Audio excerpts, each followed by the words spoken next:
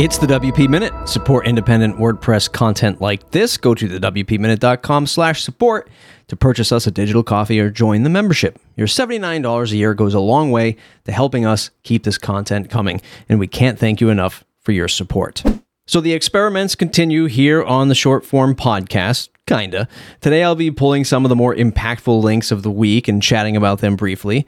Let's see how we do with this, and as always, if you have some thoughts about how the show should go, feel free to email me, matt@thewpminute.com, with your feedback and suggestions, or if you just want to say hi. Let's get into the WordPress news. So the first link we're going to talk about today is from WordPress.com, and it's WordPress.com initiative to get folks who are transferring away from Google domains to transfer your domain registration to, WordPress.com. Here's just a quick clip of the article. But if your domain name is currently with Google Domains, things recently became complicated. You may have heard that your account has been sold to Squarespace. Everything is expected to transfer and close later this year. Fortunately for you, you're not locked into that deal, and we think we can do better. For the first million domains that move from Google to WordPress.com, we'll pay your transfer fee, which also extends your registration for an additional year. And that's just the beginning. Here's our commitment to you when you bring your domain from Google to WordPress.com. Your renewal price will be the same or even lower than what you are paying with Google domains, and that goes for every one of the 400 plus top-level domains we offer. This will also apply to existing WordPress.com customers across most domains, meaning that in many cases we're lowering your prices. This isn't a temporary thing. We're committed to keeping the domain prices low, and we'll only raise them if our wholesale costs go up. And then in parentheses, we'll run our domain business like Costco, which I thought was just like an interesting little quip at the end there. So yeah, Google Domains, it's still mind-boggling that the company behind the largest email service, or the second largest email service behind Microsoft, maybe with Hotmail and Exchange rolled into one, or Office 365, whatever it's called now, is getting rid of their domain registration business. Squarespace is purchasing it. And interestingly, this is a tweet from Matt Mullenweg. This might cost a ton of money, but I was bummed we didn't even get a crack at this. My guess is Cloudflare, GoDaddy, and Bluehost didn't either. Why didn't Google make this a competitive process? ? Concerning to have so many domains going to a proprietary CMS.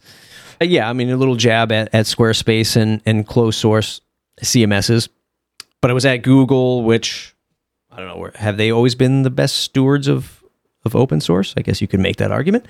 They did work hand in hand with WordPress for a while there.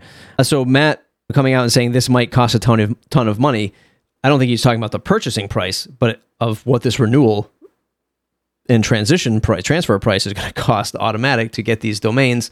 So it's just a nice thing when, I guess, Tumblr's burning money, and this is just another burning money thing to transfer over. I think maybe the consumers would make their decisions where they want their domains to land. But yeah, I mean, I guess with a ton of domains that are out there, you can't even imagine. Obviously, he's saying up to a million they'll match. I'm sure there's millions more. It is interesting that Google didn't make it a Squarespace, but hey, these are how the deals are done, I guess, at this space. It is weird that there was no kind of movement around that with other big tech firms and stuff like that. So anyway, if you're transferring away from Google's domain service, you can go to WordPress.com.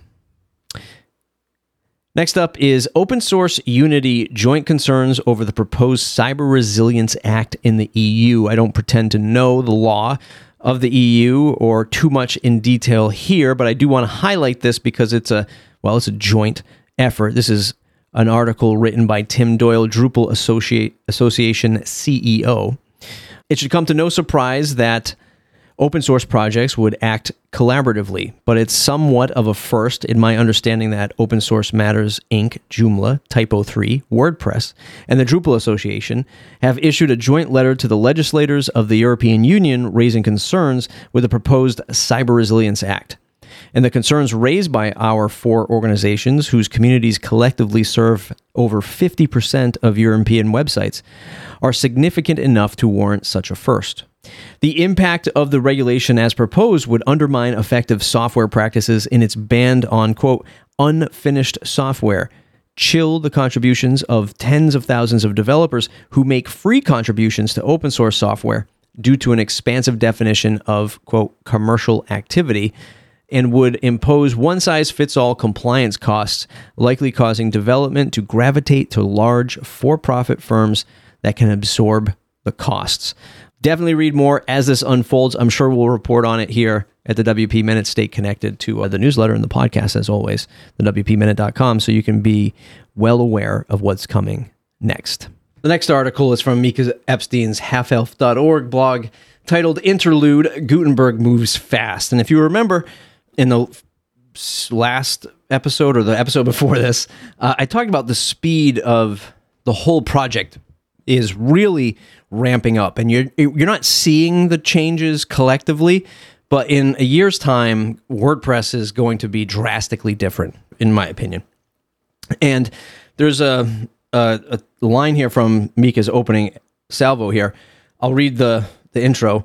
She says, I'm taking a pause on my plugin post to talk about Gutenberg. I really love Gutenberg. I'm not kidding. I find it far more enjoyable to write stories and plain apps. But when I write for the web, it's a more visual medium, and Gutenberg is fantastic to represent what I'm writing as it will be properly seen by all. But, and this is the important part for me, Gutenberg moves fast, hella fast, so fast it can leave you in the dust, and it has a critical flaw that I feel has been stifling its growth and usage among developers. And then it goes on to talk about JS isn't your mama's PHP and the debate of JavaScript and PHP and what's right for developers and WordPress, et cetera, et cetera. I'm not a developer. I feel that pain because I don't even look at JavaScript because I'm like, I will never comprehend this. PHP, I could just like skate by understanding it. And I just feel like JavaScript is just on a whole other universe to me.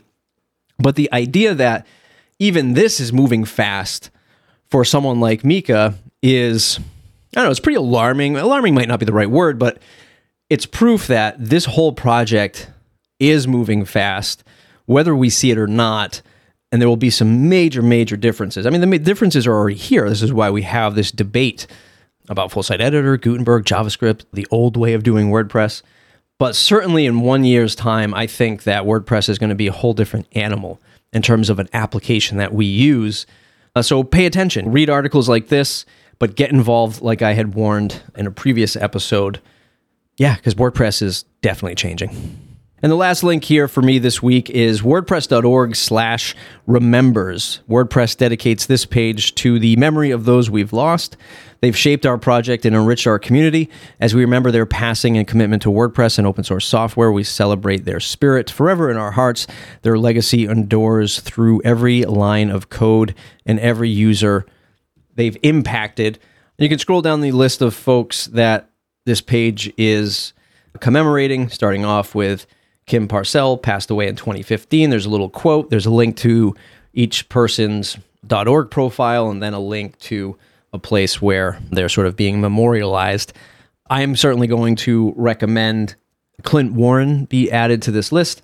He's a friend of mine that passed away many years ago, who was really big in the WordPress education space. He was running classes and creating courses and stuff like that. He had put together, I want to say WordCamp New York 1 year, or WordCamp Jersey. I don't know if there still is a WordCamp New Jersey. But at the bottom of the page, it says this memorial is volunteer maintained and managed. To add a tribute for a lost contributor, please contact us at memorials@wordpress.org. You know, I don't know does it have to be a contributor? I'm not sure. I'm about to find out. But there are 3 videos of Clint speaking at WordCamp. And I think he had an amazing impact, not only on myself, but the folks around him. So if you want somebody honored from the WordPress space, check out wordpress.org/remembers. That's it for today's episode. If you enjoy our content, subscribe to the mailing list, thewpminute.com/subscribe. Follow the podcast in your favorite podcast app, both podcasts. In fact, the WP Minute and the WP Minute Plus, you can get them at the /subscribe link. Or search for us in your favorite podcast app. Just search for the WP Minute and add both podcasts. They're both free. They're both fun. They're both about WordPress. Add the WP Minute to your podcast app. Tell others. And by the way, we're looking for sponsors for the podcast. You can get your business in front of the WP Minute audience starting at $500 for the month. Self-sign up right on our site. Go to the footer and click on podcast sponsorship. Please support independent content like this. Really helps keep the lights on. In fact, we need it to keep the lights on. And thanks to our pillar sponsors, Pressable and Bluehost. Without their support, this content wouldn't be possible. Thanks for listening, and we'll see you next week.